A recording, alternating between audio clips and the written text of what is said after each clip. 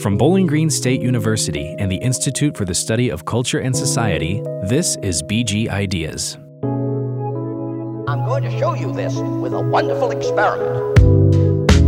Welcome to the Big Ideas podcast, a collaboration between the Institute for the Study of Culture and Society and the School of Media and Communication at Bowling Green State University. I'm Dr. Jolie Sheffer, Associate Professor of English and American Culture Studies and the Director of ICS. This is a special episode of the podcast, which we are recording during the COVID-19 pandemic. That means we're not in the studio, but are talking via phone and computer. Our sound quality will be different as a result. But now more than ever, I thought it was important to share with you some of the amazing work being done by members of the BGSU community. Even or especially when conditions are challenging, we need to recognize and celebrate great ideas. As always, the opinions expressed on this podcast are those of the individuals involved and do not necessarily represent those of BGSU or its employees. Today, I'm speaking with Dr. Lori Liggett, a senior lecturer at BGSU in the School of Media and Communication, whose teaching and research focus on gender and visual culture. She's a spring 2020 ICS faculty fellow who is doing public scholarship focused on images of womanhood in popular media during the era of women's suffrage. I'm really pleased to get to talk with you today, Lori. Thank you for being flexible and joining me virtually. Yes, well, thank you. I appreciate it. To start off, could you tell us a little bit about how you got interested in studying the era of women's suffrage? And what have been some of the more interesting and surprising directions that this research has led you? Right. Well, basically, I got involved in studying the suffrage movement about 25 years ago. And it wasn't my original intent. I was studying women's service magazines of the late 19th century. So women's service magazines are things like Godey's Ladies Book, which was one of the first one.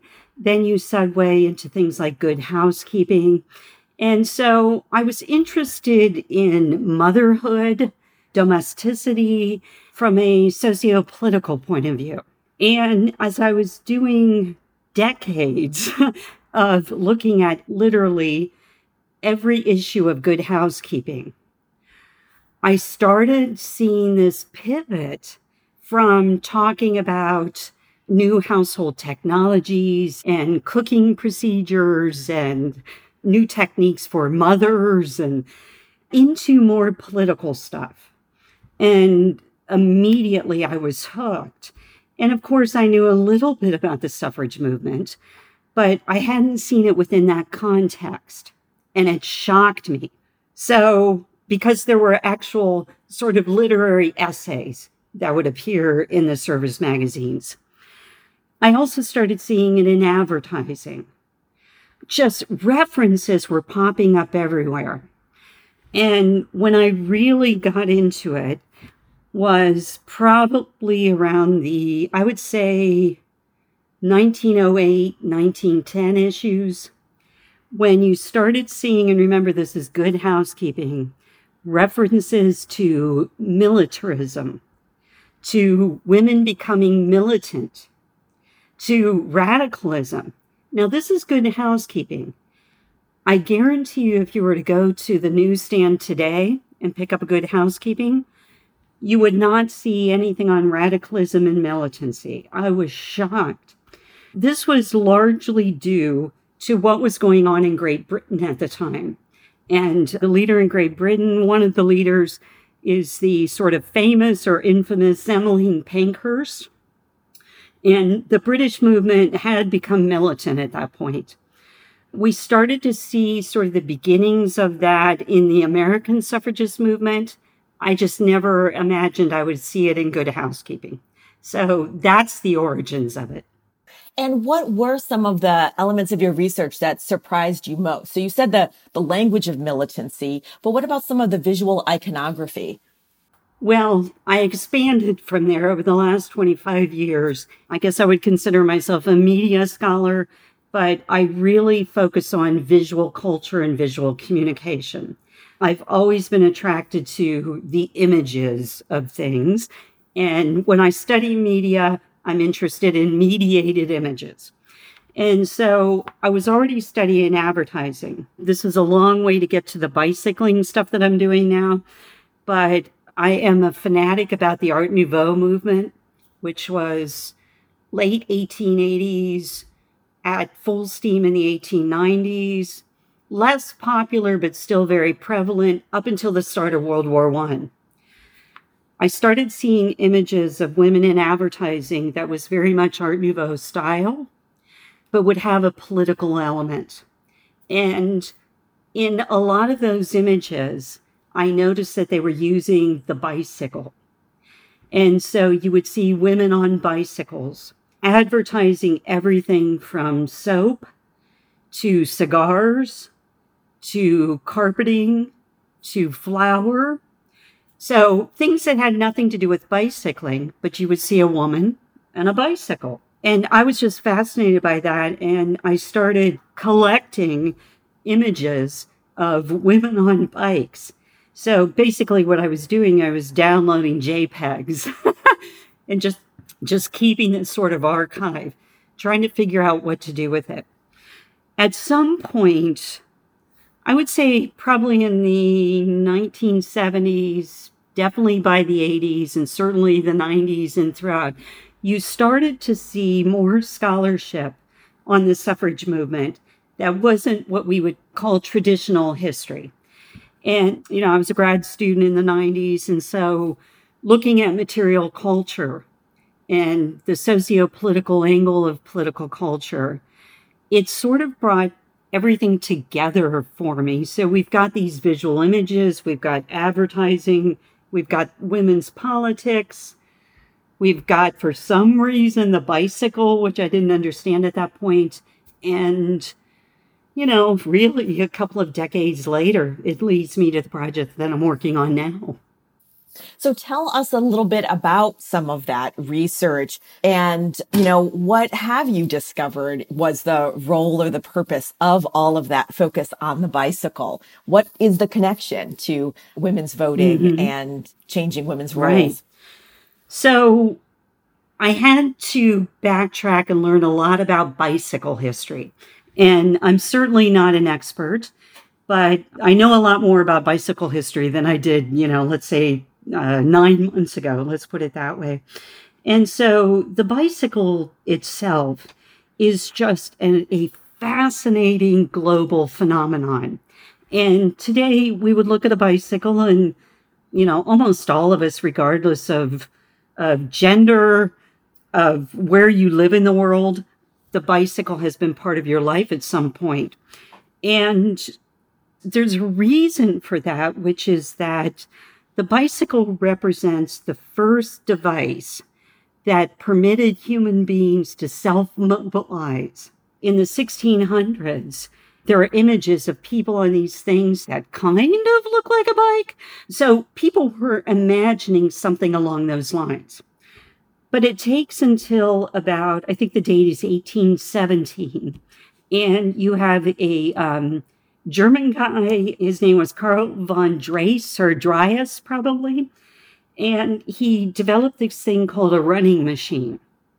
Now, what was a running machine? They were also called hobby horses or dandy horses. Another name based on his name was a Draisine. But what it was something that sort of looked like a bicycle, 2 wheels. There was a plank that you would sit on. So you would straddle it, sit on it, and then with your feet, almost like Fred Flintstone, you would move it along. It took decades of improvements until you get to the 1860s, and you have something that the French developed, which was called the bone shaker. The bone shaker was called that because it was incredibly hard on the cyclist's body. So at the time, these devices would have been made out of wood and steel. The tires, there was no tire the way we think of it. The wheels were made out of iron or steel. And so if you rode it, it was just shaking every bone in your body. So it was called the bone shaker. And there was a woman's version, which was called the tricycle. So they developed these 3-wheel devices, extremely heavy, extremely expensive, not to be ridden in public, But so only wealthy women who had sort of private space, so garden space, would ride a tricycle. It said the Queen Victoria had a couple of them, and they were pretty popular amongst the wealthy. But you did not see women riding a tricycle out in public spaces. Well, so fast forward a little bit to how does that get associated? How does that sort of these new technologies and improvements to this get associated with ordinary middle class and working class women? Well, it's interesting you say ordinary because the bicycle, the one we think of with the big wheel and the little back wheel, that was actually called the ordinary. And that was developed in the 1870s. It was called a high wheeler or an ordinary. And it was considered an improvement on the bone shaker because it was light and it was fast. It was extremely difficult to maneuver. Riding schools were set up. But you actually had women, particularly in the beginning, French women, who started almost performing on these high wheelers. So they would come to the United States and perform as almost circus acts. And, you know, they were working women. They were women who were not from the upper classes. You know, they tended to wear clothing that was considered back then a little scanty. And they were seen really as spectacle, as an oddity.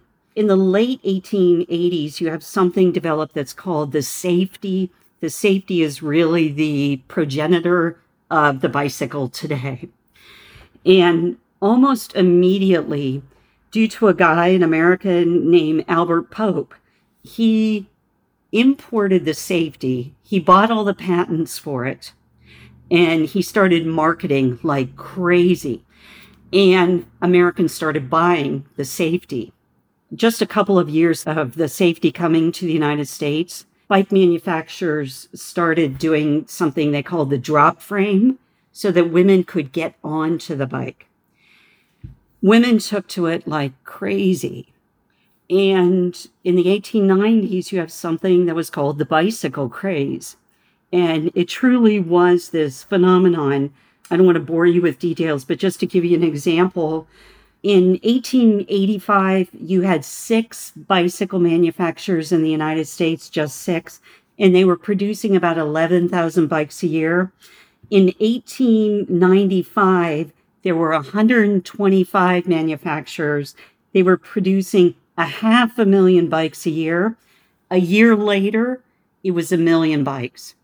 So what happened is, you know, oftentimes the bike is sort of seen as this great democratic equalizers of the classes and gender. We had all these social reform movements. By the 1890s, the women's suffrage movement had been pretty much in full swing for almost 50 years, with sort of peaks and valleys, of course. But things were different. There were new technologies, you know, technologies in communication, transportation, mass media. Newspapers were the most popular form of communication, and the price of a newspaper had dropped. So the relationship there is that the ability to find out about these devices was available to almost everyone, whether you were in an urban area or a rural area. And bikes became prevalent in the streets. Now, not everyone liked them. A lot of cities imposed bans, and there were bans against women riding bikes. One of the things that ties to the suffrage movement is that during the 1890s, so you have the bicycle craze, but you also have probably the, I don't know if I would say the height, but the beginning of the strength of the suffrage press. And so as there were mainstream and regional, national newspapers all across country, suffrage leaders started publishing their own works. And there were many. I think in the 1890s, there were something like 30 different suffrage publications. And these acted, so of course they were political, but they were also quite social. And they served the purpose of creating community amongst women who are geographically separated and also maybe not of the same political mindset. A lot of women probably had not heard about the details of a lot of political organizing that was going on, or perhaps it had always been treated as sort of this anomaly, this sort of strange thing on the side that was going on. But, the way we do social media today, it's very difficult to think about that someone would take the time to write a letter to the editor, then wait for a month and get the response. But it was really the way that women communicated. So they would write in a question to the editor, and then people would respond with helpful tips. And it was really sort of an exchange of ideas. And so you had things that within the suffrage press that certainly were talking about the issue of suffrage and other social reform issues. But bicycling or cycling in the 1890s became one of the major topics of conversation. That's what women wanted to know about. They wanted to know things like, how do you ride a bike? How do I get a bike? How much do they cost? What do you do when people harass you and jeer at you and throw things at you and call you names, which were all things that happen with great frequency. And so the suffrage press played this incredible role in bringing women together in a political way, in a sort of community sort of way, and also the specific thing, which was the bicycle. 2020 marks the 100th anniversary of the passing of the 19th Amendment, which granted women the right to vote. Mm-hmm. What are some of the things we might take for granted now that back then really posed major obstacles to the women fighting for suffrage? If we look at, the marker for the women's suffrage movement is 1848, the Seneca Falls Convention, out of which Elizabeth Cady Stanton and Lucretia Mott and, 100 other people created something called the Declaration of Sentiments.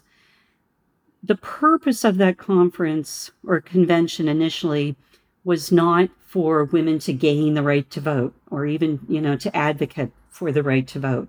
It ended up, they discussed that, but it was really about women's rights in general. Things we take for granted. Women during that time period could not serve on a jury. They had no legal rights. They could not own property. They did not have the right to their own children. They did not have the right to divorce. And all of that is based on the United States adopting a legal system which was based on the English common law system. It's called coverture. And basically, what that says is when a man and a woman marry, they become one person. And that one person is the male. So the woman's identity was figuratively, but legally and economically merged into with the male. She really was the property, if she was single, of her father, if she was married, her husband. And it was really that the women's rights movement began to address. And out of that, then, a very soon realization was, if you don't have the right to vote, you don't have any means to influence lawmakers. You don't have access. Without access, you have nothing. And I think today, we are still fighting for so many rights to access, but we don't realize that the most fundamental rights were not ours, except for the people who were part of the suffrage movement for 72 years. And of course, today, again, it's people all over the world and people who identify all different ways who are still fighting for access to self-governance, to a voice in governance, to the financial systems, economic systems. So there are a lot of parallels to today. It just seems very diffused today. It's much more diffused, but yeah, we owe them a lot. Many of us have learned some of those major figures from the suffrage movement, but there are many more that are less well known. Do you have any particular figures or key moments in history that you'd like to draw our attention to that maybe don't get covered in the one chapter or the one paragraph in a given textbook? Right. There is a lot of work going on today to look at individual stories that have not been told about the suffrage movement and to look at particular demographics within the suffrage movement that, beforehand, before this have not been discussed. Of course, African American women, Native American women, women of color in general, Asian Americans, immigrants, people who were not fully Americans, were part of the movement from its very inception. We know some of those famous names. We know Harriet Tubman. In fact, there was a movie that was just out about Harriet Tubman. A lot of the Black women who were involved in the suffrage movement in the early years came out of the abolitionist movement, as did almost all of the early white women came out of the abolitionist movement. So Elizabeth Cady Stanton, Lucretia Mott, who's my ancestor, by the way, Susan B. Anthony, those are the names that we know. They all started as abolitionists. They were anti-slavery reformers. Sojourner Truth, who gave the famous speech, Ain't I a Woman, in Akron, Ohio. And she was really talking about rights in general. And I don't want to pare down what she said too much, but I encourage anyone to watch some of the reenactments that have been done. I think Alfre Woodard does one. There are quite a few famous Black female actors who have reenacted, not necessarily in dress, but the voice, the speech of Sojourner Truth. It is powerful. You also have so many women who are involved that are much lesser known, but not during the time period. Ida B. Wells, she was a famous person, right? Anti-lynching activist and journalist. Mary Church Terrell, who I believe got her degree at Oberlin College and was an educator and very well known in the movement. And then there are all the women that you would see them as sort of the set actors in a movie, in a documentary where you don't know their names, you don't know who they are. But the movement took just thousands and thousands and thousands of people. I mean, the movement was 72 years long. It was multi-generational. The two of us, we would have been in the middle of those generations. We would have had mothers and grandmothers and daughters and nieces. It was multi-generational. The earliest women in the movement never lived to see the 19th Amendment. That always makes me very sad. But Lucretia Mott died, I think, in 1893. I think that's the date. Elizabeth Cady Stanton, I want to say about 1904 or something. Susan B. Anthony, a couple years after that. Sojourner Truth, Harriet Tubman, all these people, they didn't actually, and this was their life work. This was their job. And so I think that I teach narrative structure in script writing for television and film. And one of the principles that I always try to explain to my students is, we never want to look at a movie and say, well, it's not as good as the book. The movie is a snapshot. And those snapshots are typically, they become engaging when we have what we call a representative character. And so what's happened is the most well-known white women of the suffrage movement have become our representative characters that have taken us through the movement. And now in the last 20 years, it's been about expanding that snapshot.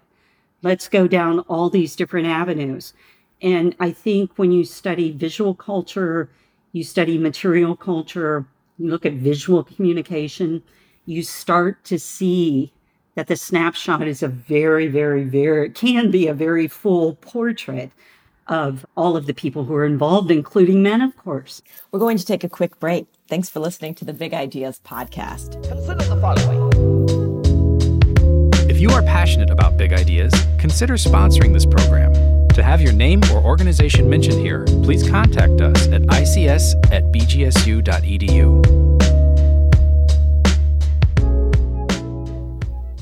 Hello and welcome back to the Big Ideas podcast. Today I'm talking to Dr. Lori Liggett about the centenary of women's suffrage. So Lori, we've been talking a lot about the past and about sort of, rediscovering this history. What relevance do you think this story has for our own times? Are there particular points of struggle that today really signify the challenges to women's participation in U.S. politics and governance? Well, I want to answer that probably two ways. And I'll start with something that is on everyone's mind today, which is that the women's suffrage movement at its end point in 1918 was the great flu influenza pandemic.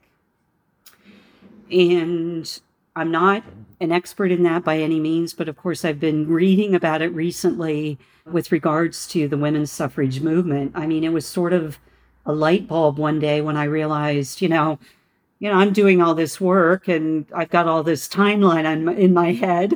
And someone mentioned the 1918 influenza pandemic, which I knew that was the year. I was aware of that. I'd never put the two together and thought, wow, what did this do to the suffrage movement? I mean, we have to remember that was a catastrophic global event. In the United States alone, 675,000 people died. Worldwide, 50 million.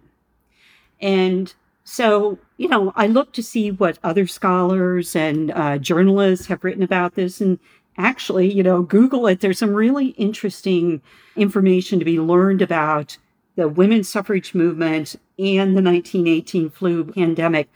It almost derailed the movement. And I don't think it's too far-fetched to say that we here in 2020, 100 years ago, we are very lucky that somehow these women and men were so organized and had such a machine in place that somehow they were able to overcome this catastrophic world event. And just 2 years later, less than 2 years later, 18 months really, the 36th state, Tennessee, ratified the 19th Amendment. But it almost derailed it. I read something recently. What it said is that one of the things that happened, we know that during World War I, just like World War II, many women moved into the workforce because the men were away. What I didn't realize was that because the flu pandemic, that also contributed women going into the workforce. Now, that may seem sort of antithetical to what we think, but so many men were away during World War II that, and then you've got this pandemic. So women were working as nurses, even if they weren't nurses, they were doing nursing type work, moving into the workforce in a way that had never happened before. Soldiers were coming back from the battlefield and bringing the influenza with them. The death amongst American soldiers was higher than any other population. And so there's all this sort of interconnection between this political movement that had been going on for 70 years and this global pandemic. So I think about today when everything has stopped, it seems like. In reality, it hasn't. There is still activism that's happening. Right now, we're talking probably more than, decades about the Equal Rights Amendment. The Equal Rights Amendment grew directly out of the women's suffrage movement. The sad thing about that now is that we have now surpassed the number of years that it took for women to gain the right to vote. We have not yet attained the Equal Rights Amendment. And so I think that's sort of a great parallel for today is that, we have so many more mechanisms in place. I mean, what we're doing today, sort of looking at each other awkwardly, in real time and using several devices to hopefully record this. We have devices, technology, means to communicate and to have a voice that the women and the men back then did not. And the activism that's happening in terms of equal pay, equal access, and I guess just generally equal rights is continuing, must continue. And however long this pandemic takes, we can't be derailed by it. Talking about the current pandemic, you were on fellowship with ICS this semester. So you were already released from teaching and service, but how has your life changed? Granted, what was already supposed to be a kind of restful and research-focused semester, what has happened for you? Right. Anticipating that you might ask that question, I've, run through many scenarios of how I would answer it in my head, because the first thing I want to say from a very sincere and genuine place is how much I have appreciated being given this opportunity to do this fellowship. I started really last summer. I forget when it was announced that I got it. I think it was a semester before that. But really last summer, I started putting the wheels in motion. I taught a class last semester on the women's suffrage movement. And, I went at this full steam. This semester, with not having to teach and not doing service, the goal was to get out into some archives. I love doing archival research. I wanted to see the Bicycle Museum, which is located in New Bremen, Ohio. There are quite a few archives that are within driving distance. And so I think that was the first thing, was the realization. And I'll be honest, it took me probably, like a lot of us, quite a few weeks to realize that probably wasn't going to happen this semester. A lot of archival materials today, sort of, thank goodness, are digitized. When you really start looking at things specifically, you realize that a lot of things still are not digitized. So that's been difficult. As you know, the two primary requirements of the fellowship are the public community presentation, which for me was scheduled for March 28th. And I would have been doing a very visual, public-friendly, community-friendly talk on the suffrage movement and the impact of the bicycle and vice versa. Of course, that was canceled. And then the other thing that just breaks my heart is the Ohio Humanities for the last, I don't know how many years, have sponsored a series of Chautauqua programs in Ohio. This was meant to be the last year of Ohio's Chautauqua. And this year there were two planned, and one of them was in Rossford, Ohio, which of course is very close to us. And purely coincidentally, pure coincidence, the theme was voting in America. And so I found out about this. I thought I was dreaming. I contacted them and basically forced myself upon them and, met with various people. And so we started meeting. I was on the Chautauqua Planning Committee. I forget how many meetings we had. I think I had a sort of preliminary meeting to meet the director. And then the committee met at least 2 times. And it was this great group of people. There were 2 of us, educational types or educator types on it. But, we had the Parks and Rec guy, and we had the woman who is the local historian, and we had librarians. Librarians are good for everything, librarians. And so this committee of about 10 people. And the Chautauqua was planned for, I think it was the second week. It was a 5-day event planned for the second week in June. We had 5, I study documentaries, so we call them social actors. But I guess in the Chautauqua world, they are reenactors. They are the actors that play certain characters from history, coming from different parts of the country. I was working with a League of Women Voters, and they were going to, and I think I was going to do it too. I was sort of getting my nerve up to dress as suffragists and to have sort of a parade, and we were going to have voter education materials, and, end of the story, it was canceled. So there is some hope that it could happen in the fall, but I don't know how much that's hope and how much that's reality. So, that's the way it is. And so I've had to pivot in the work that I'm doing and go back to doing more secondary source stuff, sort of get my wind back a little bit. And I'm going back and looking at some of the 1890s poster art that I love, and looking at that from perhaps a 19th century taxonomy of women. So, there's still so much interesting work to be done, but,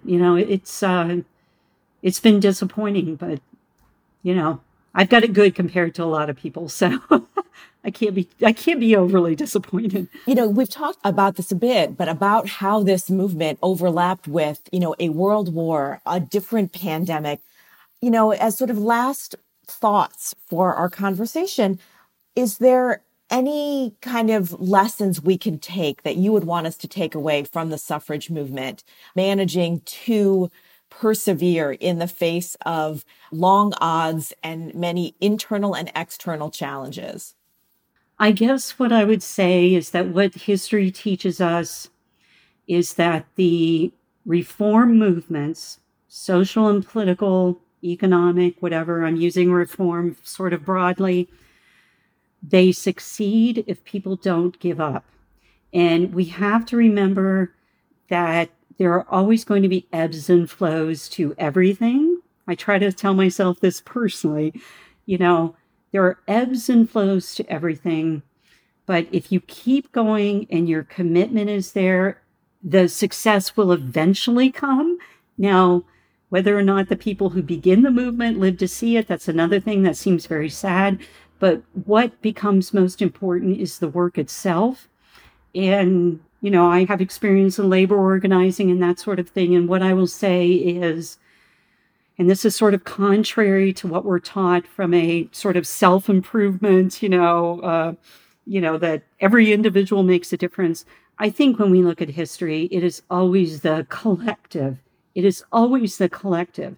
We see individuals who stand up and they become our representative figures in that part of the history. But if you explore it further, it's usually a collective that may come after that individual who takes up the cause and keeps it going. And so, power in numbers, I guess is what I would say. And, we will get through this pandemic. When you look at the numbers from 1918, you look at things going back to the Black Plague, the bubonic plague, all those, they wiped out huge numbers in the population, and you wonder how the human race, survived. We will get through this, and, hopefully with not the catastrophic events or the effects of 1918. And so the work has to continue. The activism has to continue. And we've got the tools and mechanisms to make that happen. Thank you so much, Lori. It was really great to talk to you today. It was nice to talk to you too. Thanks. It was good to see you. I know, too. Lovely to see you. Yes, we can't be there in person, but this is as close as we can get. Yes, absolutely. You can find the Big Ideas podcast on Apple Podcasts, Google Play, Spotify, or wherever you like to listen. Our producers are Chris Cavera and Marco Mendoza. Research assistance was provided by Rex Light, with editing by Stevie Shorrock. Special thanks go out to Marco for his extraordinary sound editing in challenging conditions.